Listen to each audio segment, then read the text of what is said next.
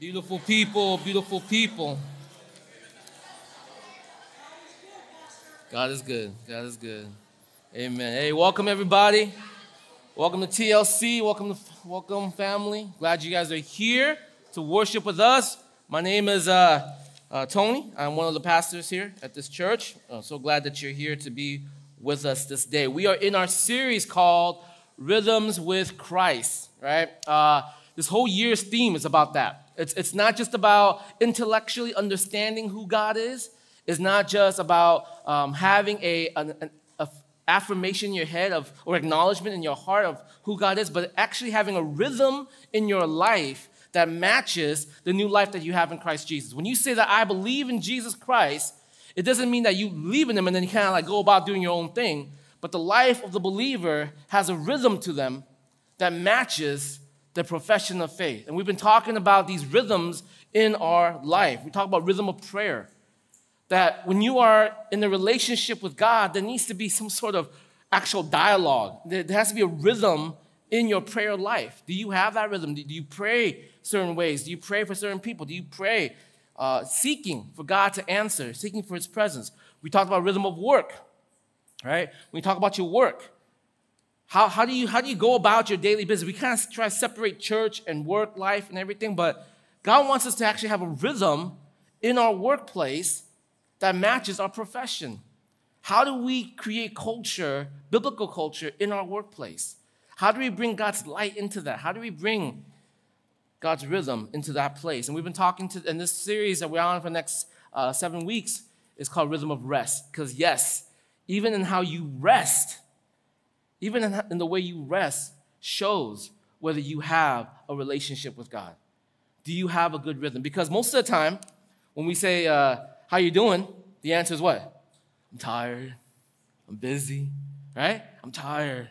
I'm busy. It seems to be the natural answer to always, how are you doing? I'm tired. If you're honest, I'm busy. We go through this constant cycle, this rat race of striving and moving and back again, right? We chase after these things over and over and over, and we don't actually have rest.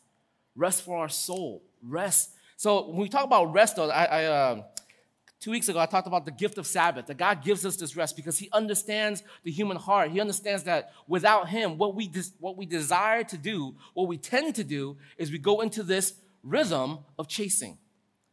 I just need to have this. I just need to get there. I just need to be here. And once I have all these things, I will finally be happy. But the reason, the answer is what? Whenever you get to that place, you realize there's still more. And the striving does not stop. And the chasing never ends, right? And so no wonder you keep saying, I'm tired. I'm busy. So the gift of Sabbath, the Lord says, is to rest to the Lord. Rest to the Lord. So what does that mean? Talked about when you rest to the Lord, that means that in this moment of rest, it's not that you just you knock out and you go to sleep for 20 hours. It could be a part of it, right? Or you just sit there and play video games or you binge on Korean drama, right? What it means is this. It means that in this rest, in this ceasing of working, right, the stoppage of working, you are recentering yourself. You're coming to this place. You have this moment. You have this time. You have this atmosphere, and you're coming back and you're recentering your heart and saying, do I really remember who I am?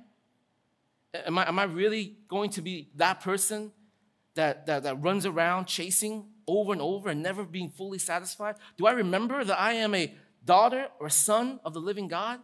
That all has been done for me? That this life I live now, I live for Christ? Do I remember my position, my authority? Do I remember my identity? See, rest helps us to the Lord, helps to reframe and recenter our mindset. But not just to recenter our minds and our identity, but also to do what? To give us to help guide our purpose again. So that when we go back to work, we're not going back to work thinking like, okay, I got to go back to work now. I had a nice weekend off or I had a nice day off, and now I have to go back to the grind. No, that when you go into work with your Sabbath, you are resting, and then now you having this mindset, okay, how does this rest help guide my work? You start asking the question in this rest, Lord, how do I become the hands, the feet, to love, to care, and to serve those around me with the work which you have given to me? Whether you are a blue-collar or white-collar worker, God has given you this job. There is no bad job. All work, right, that is not sinful is a work that is given by God, used by God to do what? To honor and serve, to love and care people. And sometimes we get mixed up in that. So our work becomes this striving, a means to an end. Our work becomes our identity. Our work becomes our way of getting, the vacation, or our way of getting the house, or way of getting the money that we want, or the savings that we want. But work has always been about, you are the hands, you are the feet of God to love, to care, and to serve those around you. Rest helps recenter that. Rest helps you to go back to that. Rest helps you to get back to the basics. You guys follow? Okay? Last week, our brother Kevin, he talks about delighting in the Lord. Because resting it's not just like, okay, I'm resting. Cool, I got it. Mentally up there. Okay, I know my purpose. But the rest, if you do it well, it actually drives you to delight more in God. All right? I want to share the story because thank you for the church. Last week, I took Trisha out with the kids to a camping trip with the family for her birthday, right? And I'm so glad that you guys give your offering so that we can afford a pastor, right, to come and preach for us. So I'm really grateful for Kevin and Paul that they're here to do this stuff. But last week, as I was going camping, right, at Lake Kachuma in Santa Barbara, this is the first time in a long time my breath was taken away. I know that sounds kind of weird, but my breath was actually taken away. I thought I was dead inside, but then I saw this. I was like, whoa, this is nice, right? I went there, and it was serene. The lake was like, it was just still. The mountains, it was like this misty mountain, right? It's like rolling hills, and then the clouds was just dangling right on top of it. And I looked at that, and I was just like, wow, taken aback. I was just in awe at that moment, right? And this is how I know this is from the Lord, because I think God spoke to me at that moment. I'm pretty sure it's from the Lord, because I would never think about this, right? At the very moment, as I was delighting, as I was just in all of this, Word of God came to me. He says, Tony, that's how I feel when I look at you. And I was like, are you sure? Right? Like, I was like, I wouldn't, even my wife doesn't feel that way. Like, what do you mean, Lord, right? You know? And I was like, but I get it, Lord, but like, I know who I am. I know my brokenness. I know my struggles. I know my issues. Like, do you really, like, breath taken away, really? And then he helped me focus on an area of the mountain. Okay, it was just one little patch. It was dark. It was dry wood. It was dead wood. And I didn't really see it at first. I was like, oh, it's dead. He said, yeah, right? But you didn't see that, did you? I said, no, I didn't. He said, why? Because I saw the hole. He said, when I look at you, Tony, I want you to know something. I delight in you because I see you in Jesus Christ as a whole. Not the tiny little blotches that you think you have, but as a whole, I see you in Christ, and it's awe. And I was like, okay, God, thank you, right? And even more than that, right? As I was there, God was just telling me, but Tony, don't just stop there. There's so much more of me to delight in. Come further up, further in. Right? Sometimes we get into this habit of like, I'm saved, woohoo, right? And then, oh, cool, that's it. And I'll go back to my thoughts of Jesus dying on the cross for me, and so that will drive me forward, right? But God says, no, that is the beginning of the journey. That's just the cover page of what I have in store for you. Keep coming to me, and you will delight in ways that you will never know. There's so much more. There's an eternity of me that I have yet to show you. And I was just blown away, right? That it's in the rest when we recenter our minds and our hearts on the Lord, all of a sudden, we begin to delight in God. Yeah, see that? We delight in God. See, if your rest doesn't lead you to delight in God, it could be you might be resting wrong. Okay, just throwing it out there. If your rest leaves you more tired, leaves you chasing, leaves you going back to the grind, feeling exhausted still, it could be you're not really resting to the Lord. And that's what we're trying to get at today, this whole series. We're trying to help you understand. I'm trying to help you understand that when you rest in the Lord, to the Lord, what begins to happen is this transformation of your reality. And today, as we talk about this, right? Today, as we talk about this message today, is about how rest not only gives you the ability to delight more in God, which drives you further into wanting to do his work, wanting to be his hands and feet, but the rest gives you an ability to have a greater trust in God, motivating you to do more creative things for God. Rest helps motivate you to trust more in him, guiding you to do even more creative things for him if you rest to the Lord, right? So rest, again, I'm trying to get this through your mind. I know a lot of you guys need rest, but the rest you need is not simply to sit around and watch drama all day, right? Though that could be an aspect of rest. It's not just to sleep for 16 hours, although that itself could be an aspect to rest. But the rest in all of that must be to the Lord. Rest is about encountering God without all the bells and whistles around you, all the distraction. Rest to the Lord is to meet God. All right? So today's message is about that. I want you guys to walk away from today thinking to yourself, in my rest, and if I rest properly to the Lord, he can use me to do greater things for him. How you rest determines that. Okay? So open your Bibles to Mark chapter 6.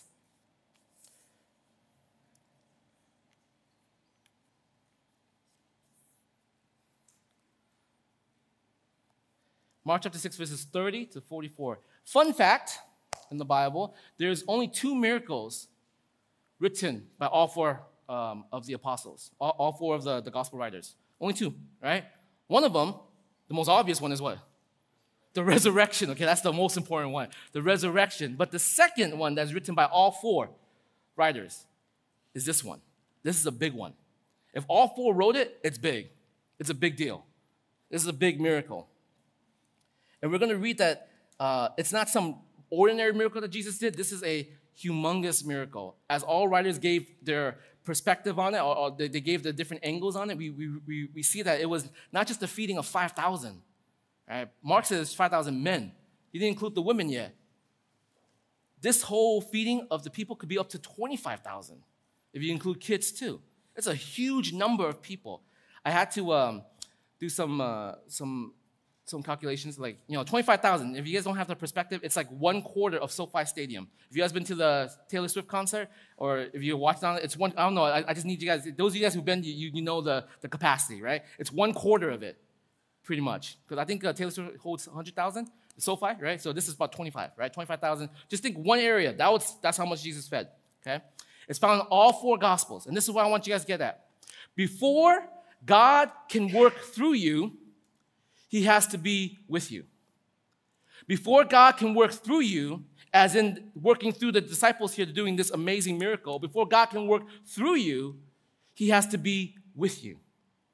He has to be with you. He has to be with you in your rest, be with you in truth, and be with you in power. Okay? He has to be with you. That is the main thing. Rest is God being with you.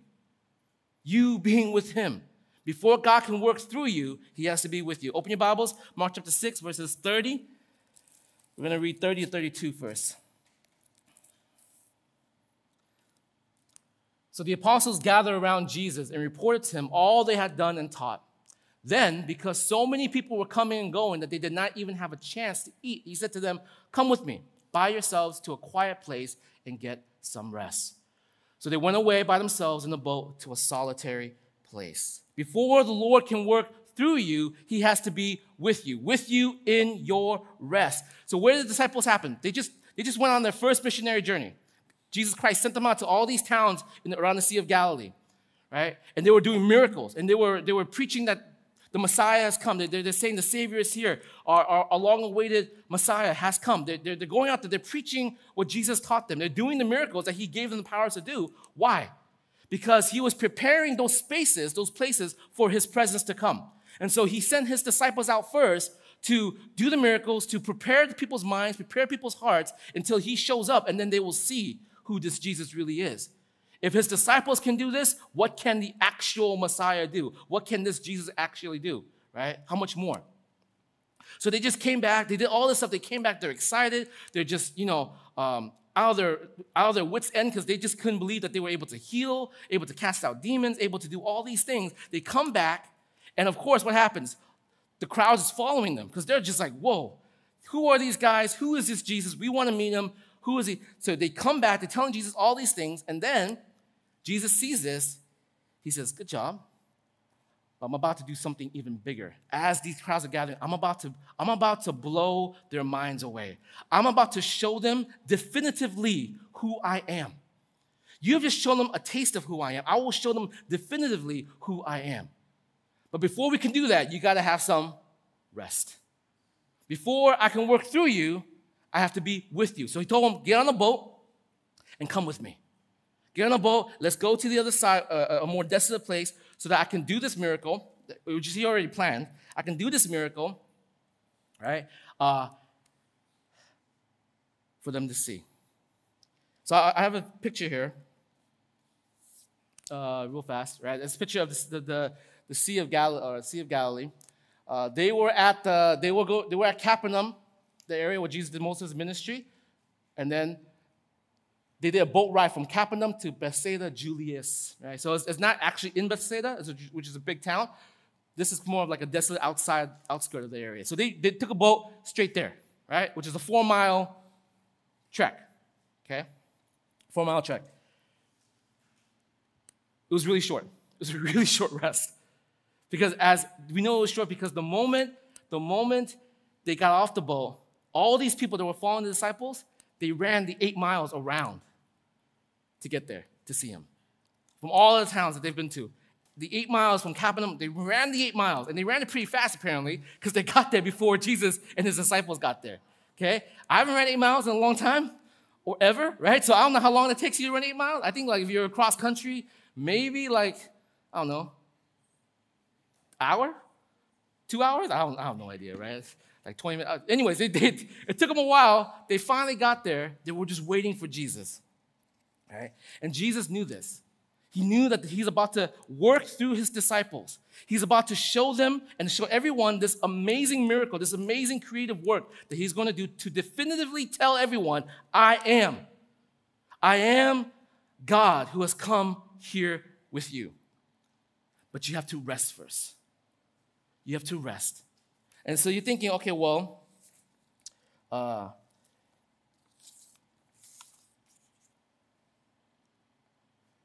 what's the amount of time that's necessary? Look at 4 miles. That was it. Because the issue is not about how long you take the rest. The issue is, are you meeting Jesus in your rest? That's all it is. Are you with Jesus in your rest? You can take a whole month vacation and still be tired and not able to do what God wants you to do. But you could be with God for more than only 5 minutes. And the encounter with God in 5 minutes can shape and change your life forever. He has to be with you in your rest. Before God can work through you, he has to be with you in rest, as he was preparing his disciples for this. Okay? He was preparing his disciples for the miracle he's about to do. Okay? Most of us, we think that if I serve in the church, I'm resting. If I am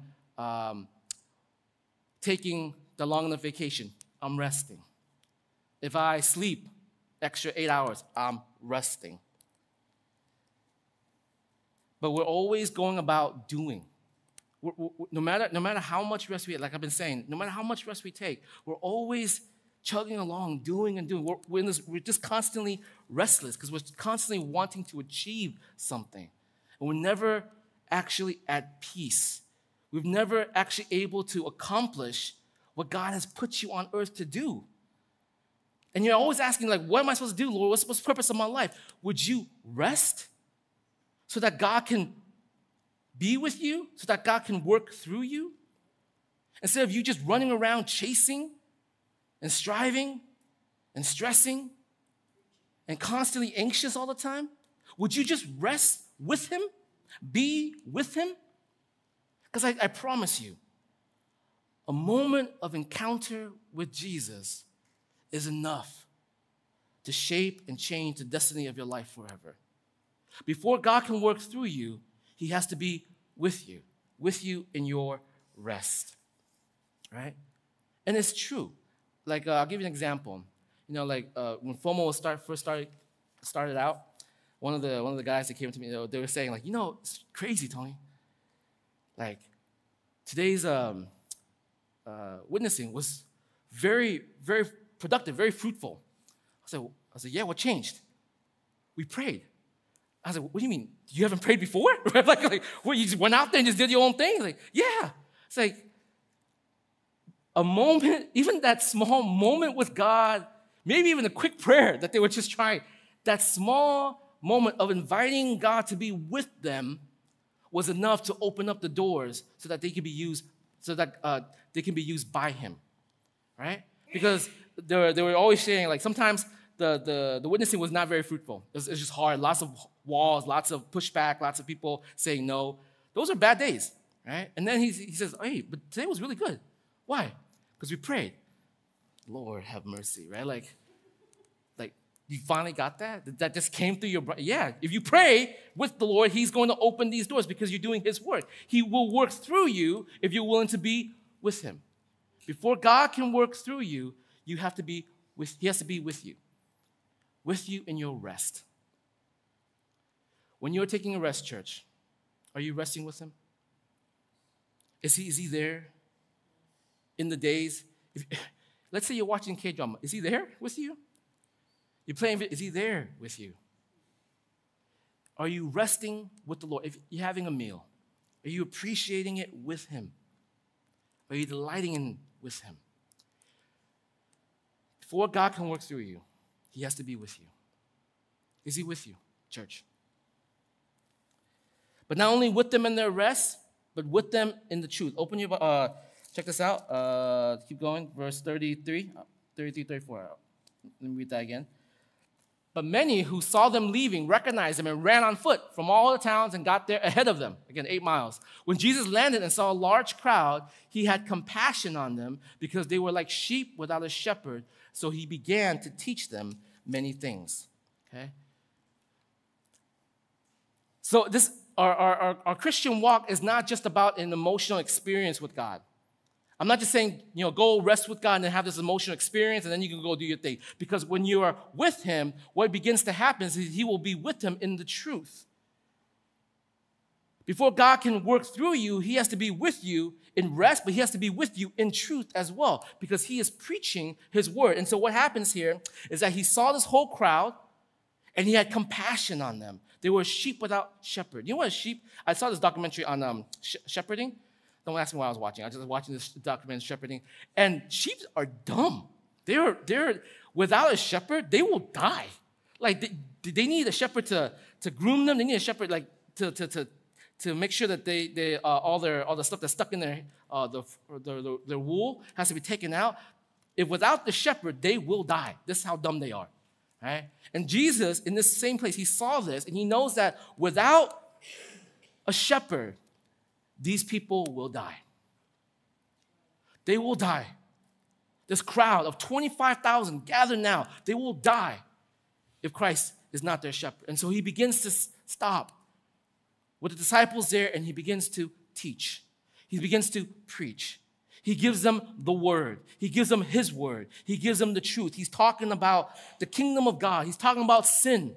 He's talking about how sin is a very detriment to your soul. It is the very reason why you're never at ease and never at peace. Sin is what's causing you to strive to chase over and over and never being fully satisfied. He's talking about repentance. He's talking about freedom from that. He's talking about the kingdom of God has come to bring that.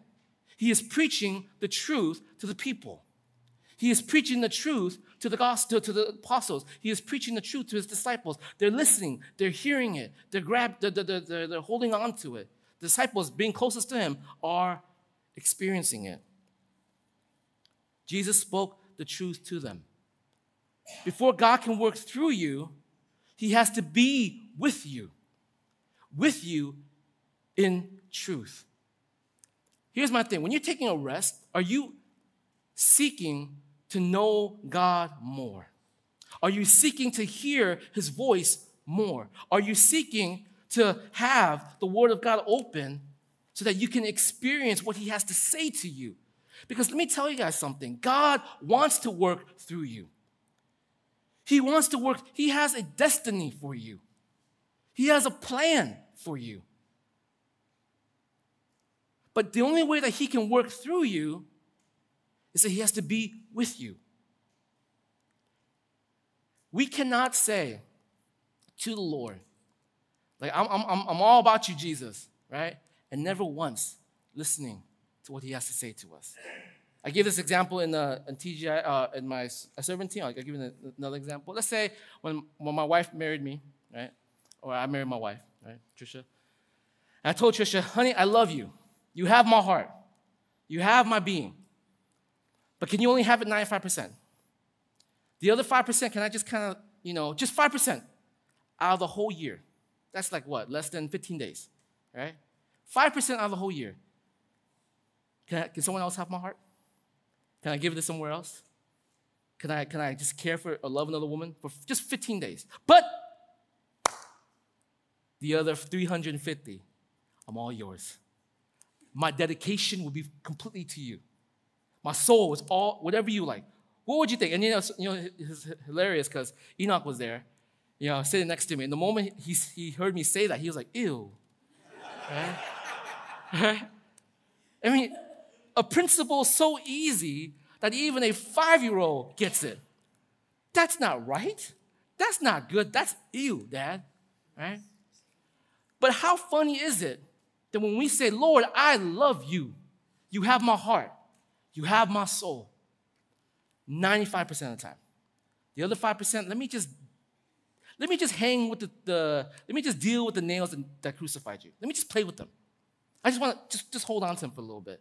I won't do anything bad. I just want to deal and just engage with the very sins in which you died for. Just 5%. That's all I want. But the rest of the time, it's all yours. The rest of the time of my life, it's all yours. 5% of a day is what? An hour? An hour? Just 1 hour, the whole day. Let me just do that. Play with the nails that crucified you. And you can hear all heaven saying, ew. A principle so easy that a 5-year-old gets it. And yet somehow, the very people whom God saved struggle to get it. See, before God can work through you, he has to be with you. He has to be with you in your rest, but he also has to be with you in truth. Whose truth are you listening to? Whose truth is dictating your life? Whose truth is guiding the very way in which you conduct your life each day? Because we're all following something. Because we all worship something, right? We all worship something. There's no such, maybe the things you worship maybe don't have a building or pews, but we all worship something. Worshiping is just what you give your heart to. You give your worth, your identity, your value to. Whose truth are you listening to? Is it money? Is it power? Is it sex? Relationship? What is driving you? Who is driving you? Because before the Lord can work through you, he has to be with you in truth. In your rest, when you're with the Lord, are you seeking to open your word and let him speak to you? I mean, we should always have our Bibles around, guys. This is a sword. This is God's truth. I once heard some guy in China. He went to missionary in China, and they asked him to preach. And there's this huge crowd. They just gathered, like, to the brim to the door. They asked him to preach, and he says, how long? 30 minutes? I said, oh, no. Like 6 hours. I said, and then what? And then take a rest. And then do it again. for 6 hours. And he's like, what? Would they actually listen for 6 hours? I said, yes, they would. Right? And so he goes and he preaches for 6 hours. And then he takes a little rest, have lunch, and he preaches another 6 hours. And then after night's over, they ask, can you come back tomorrow and do it again? And he's thinking to himself, like, why? This is insane. Right? And he realizes because a lot of them don't have a Bible. They don't have a Bible.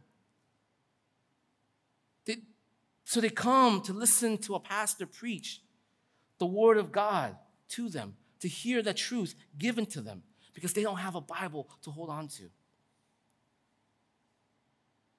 That's how desperate they are. And then there's an amazing video where I think a group, a missionary group, shipped over Bibles, and they were running towards this briefcase like a kids running towards a piñata after you break it, right? It was just mobbing it. And when I first watched it, I didn't know what was going on. I was like, what are they grabbing? And as they ran in there, just a huge mob of heads, and they come out, and they grabbed their Bibles. They were kissing it, they were stroking it like it was the most precious thing in the world to them because it was God's truth. See, before God can work through you, he has to be with you in truth. Whose truth are you listening to, church? So here we are. This is it. So the crowds gathered. The disciples have encountered and been with their Lord Jesus. The word has been preached. The truth has been delivered. So everyone is waiting with bated anticipation. What is he going to do next? Jesus already knew what was going to happen. And he was preparing this very scene for this moment right here. And this is the moment in which he does something unbelievable that all four gospel writers had to write it down. This is how big this miracle was. They had to write it down. Verse 35. By this time, it was late in the day. So his disciples, verse 35, came to him. This is a remote place, they said. And it's already very late. Send the people away so they can go to the surrounding countryside and villages and buy themselves something to eat. Right? Very practical. There's a lot of people here, Lord. 25,000. It's remote. There's no vendors. There's no people going around selling stuff. There's no food trucks. Right? It's empty. It's late. They're hungry. Send them away so they can go get some food. Very practical thing to ask for. But he answered them. Right? And this is Jesus being cheeky here. He answered them, you give them something to eat. Can you imagine? Jesus, like, he's just playing with them now. He's like, hey, Lord, we gotta take care of this. Like, yeah, take care of it. And they're like, what? What are you talking about? Take care of what? It's like, you give them something to eat. All right? And they said to him, they answered very sarcastically. They said, that would take 8 months of a man's wages. Are we to go and spend that much on bread and give it to them to eat? So they're being sarcastic, like, come on. Right? We got no money. What are you talking about? You feed them. Crazy Jesus. And then Jesus, knowing that, he says, okay. So he gets a little bit more serious. The verb tense gets a little bit more commanding here. Verse 38, how many loaves do you have? He asked, go and see. Go and see. But this time, they didn't answer with our sarcasm, like, go and see what? They actually went. So, all right, let's go and figure out how much actual bread we have. So they went, looked around. What they found, one of the other writers said that a kid showed up and said, I have 5 loaves and 2 fish, right? So apparently out of 25,000, only one mom was smart enough to give this kid food because she knew it was going to be a long day or something, right? Everyone else apparently just weren't thinking when they ran 8 miles to this place. So this kid, we got 5 loaves and 2 fish that we took from this kid, right? And so they're like, but the thing is, they actually did it. They actually went and as preposterous as that sound, they went and they did it, okay? And then Jesus, right here. The word here is the word command. Then Jesus commanded them to have all the people sit down in groups on the green grass. Here it is, right? He commanded them now. Now, if his voice wasn't the rhythm in their life, if his truth wasn't the very thing that resounded in their soul, they would have done what? Questioned it. Like, what are we doing? Sit down. Why? We're supposed to let them go. They would have made all these excuses, but he commanded them, and they did what? They obeyed. They obeyed. So they got everyone to sit down in groups of hundreds and fifties. It's like 300 groups of hundreds and fifties, right? Taking the 5 loaves and the 2 fish and looking up to heaven, he gave thanks and broke the loaves. Then he gave them to his disciples to set before the people. He also divided 2 fish among them all. They all ate and were satisfied. And the disciples picked up 12 basketfuls of broken pieces of bread and fish. The number of the men who had eaten was 5,000. He commanded them, they got up, and they obeyed. Before God can work through you, he has to be with you, right? He has to be with you because the only power that you have is not your intellect, not your will, not your own strength. The power that can actually change the life of people comes only from God. And you cannot obey God if you have not spent time to listen to God. And you will not obey God if you have not spent time to be with God. You guys get me? It's so much harder for us to obey when God gives us a command because we have spent so much time not listening. But for those who have practiced listening to his truth, practice being with him in their rest, when God's word begins to speak, when his command begins to move, when he begins to stir in your heart and says, I need you to trust me and go do this. It sounds preposterous. It sounds like it doesn't even make sense. But God said, I need you to trust me. I'm commanding you, go and do it. Go. I have a plan. I have a destiny. I have a future for you. Before I can work through you, I have to be with you. Be with you in power. And they obeyed. This is how you know, guys. Obedience is not how you gain faith with God. Okay? Obedience is the fruit of your faith. When you say, I trust Jesus, he is my Savior, there is no other one but him. When you have that repentant of heart of your sins, Christ comes, he's with you, and the fruit of that relationship is obedience. You see, if there is lack of obedience in your life, it could be, 1, you're going through a bad season, you're not listening, you're not being with them, or 2, you don't even know him. Because obedience is the fruit of presence. It is the fruit that the gospel is alive in you.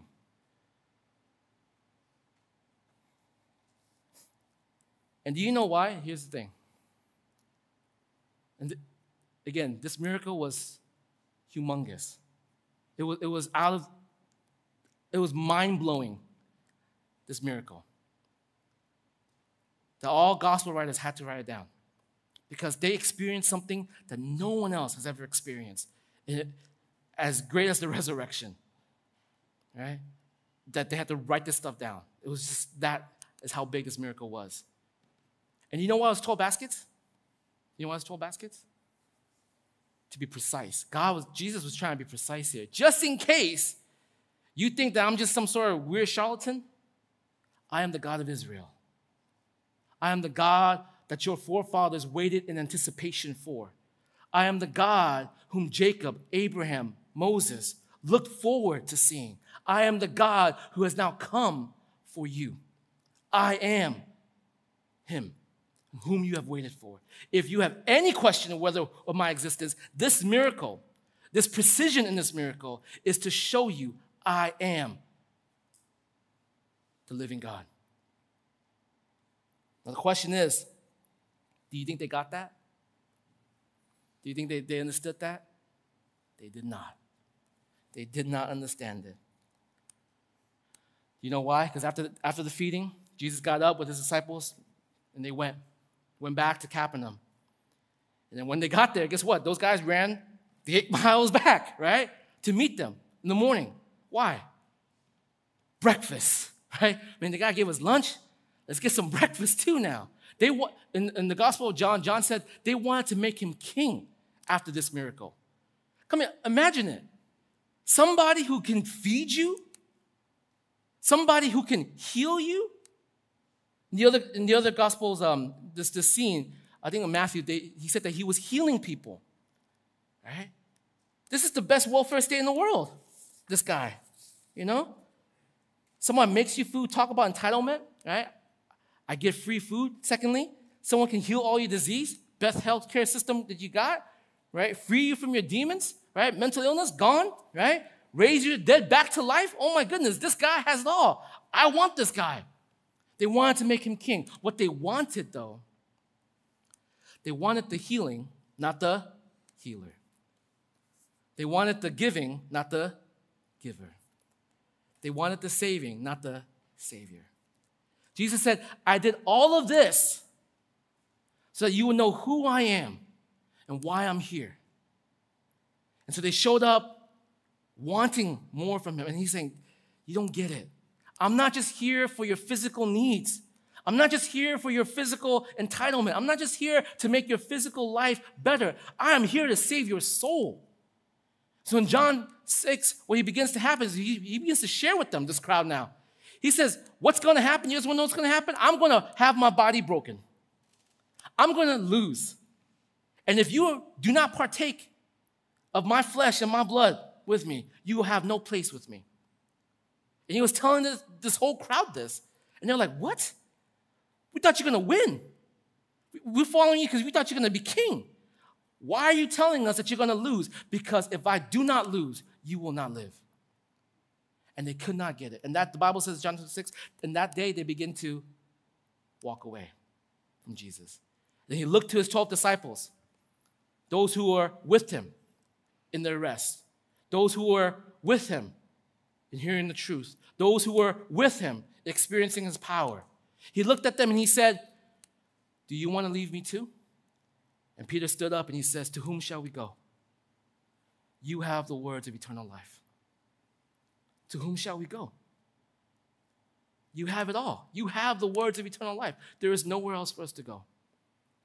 So a crowd of 25,000 dwindling back down. Just a few numbers. And this is why. This is a fair warning. This is why. Jesus, he says later to the people, woe to you, Bethsaida. Woe to you, Capernaum. For what have I have done in the cities of Tyre, Sidon, which are wicked cities, and in the city of Gomorrah, a wicked city, Sodom and Gomorrah, right? Woe to you, because if what I did for you was seen by them, they would have repented in sackcloth. But you did not. You saw the very hand of the living God working in your life, and all you did was, I'm just amazed. That was nice. Let's move on with my life. And we, church, we have something even greater than the feeding of the 5,000. We have the resurrection of Jesus Christ from the dead. Woe to you, church, who proclaims that you know me, know my resurrection, and yet never repented, whose life does not have the fruit of obedience. Woe unto you. Jesus Christ died. He resurrected. Do you realize that? Do you live as if that is the reality of your life? Do you live as if that is the rhythm of your heart? Do you live and understand that? You know why you have a hard time, though? You know why? Because before God can actually work through you, he has to be with you. It's hard for us to grasp that because we haven't been with him. We haven't been with him in our rest. We haven't been listening to his truth. And we definitely haven't been willing to step out in obedience to experience his power. Why does God make us do things that doesn't make sense? So that in the end, he gets the glory, but two, our faith grows. When we see the hand of God working through foolish mortal people like us, that God would use such a man as me, that God would use such a woman as me. All of a sudden, the reality of your God becomes more real. The resurrection becomes more alive. Woe to you, O church, for if the churches of old who have seen the resurrection They changed the world. And you now who have my truth at your fingertips, you now who have rest for your soul through me, yet your life does not have a rhythm with me. I'm an afterthought for you. I'm a convenience for you. God will work through you. Before he works through you, he has to be with you.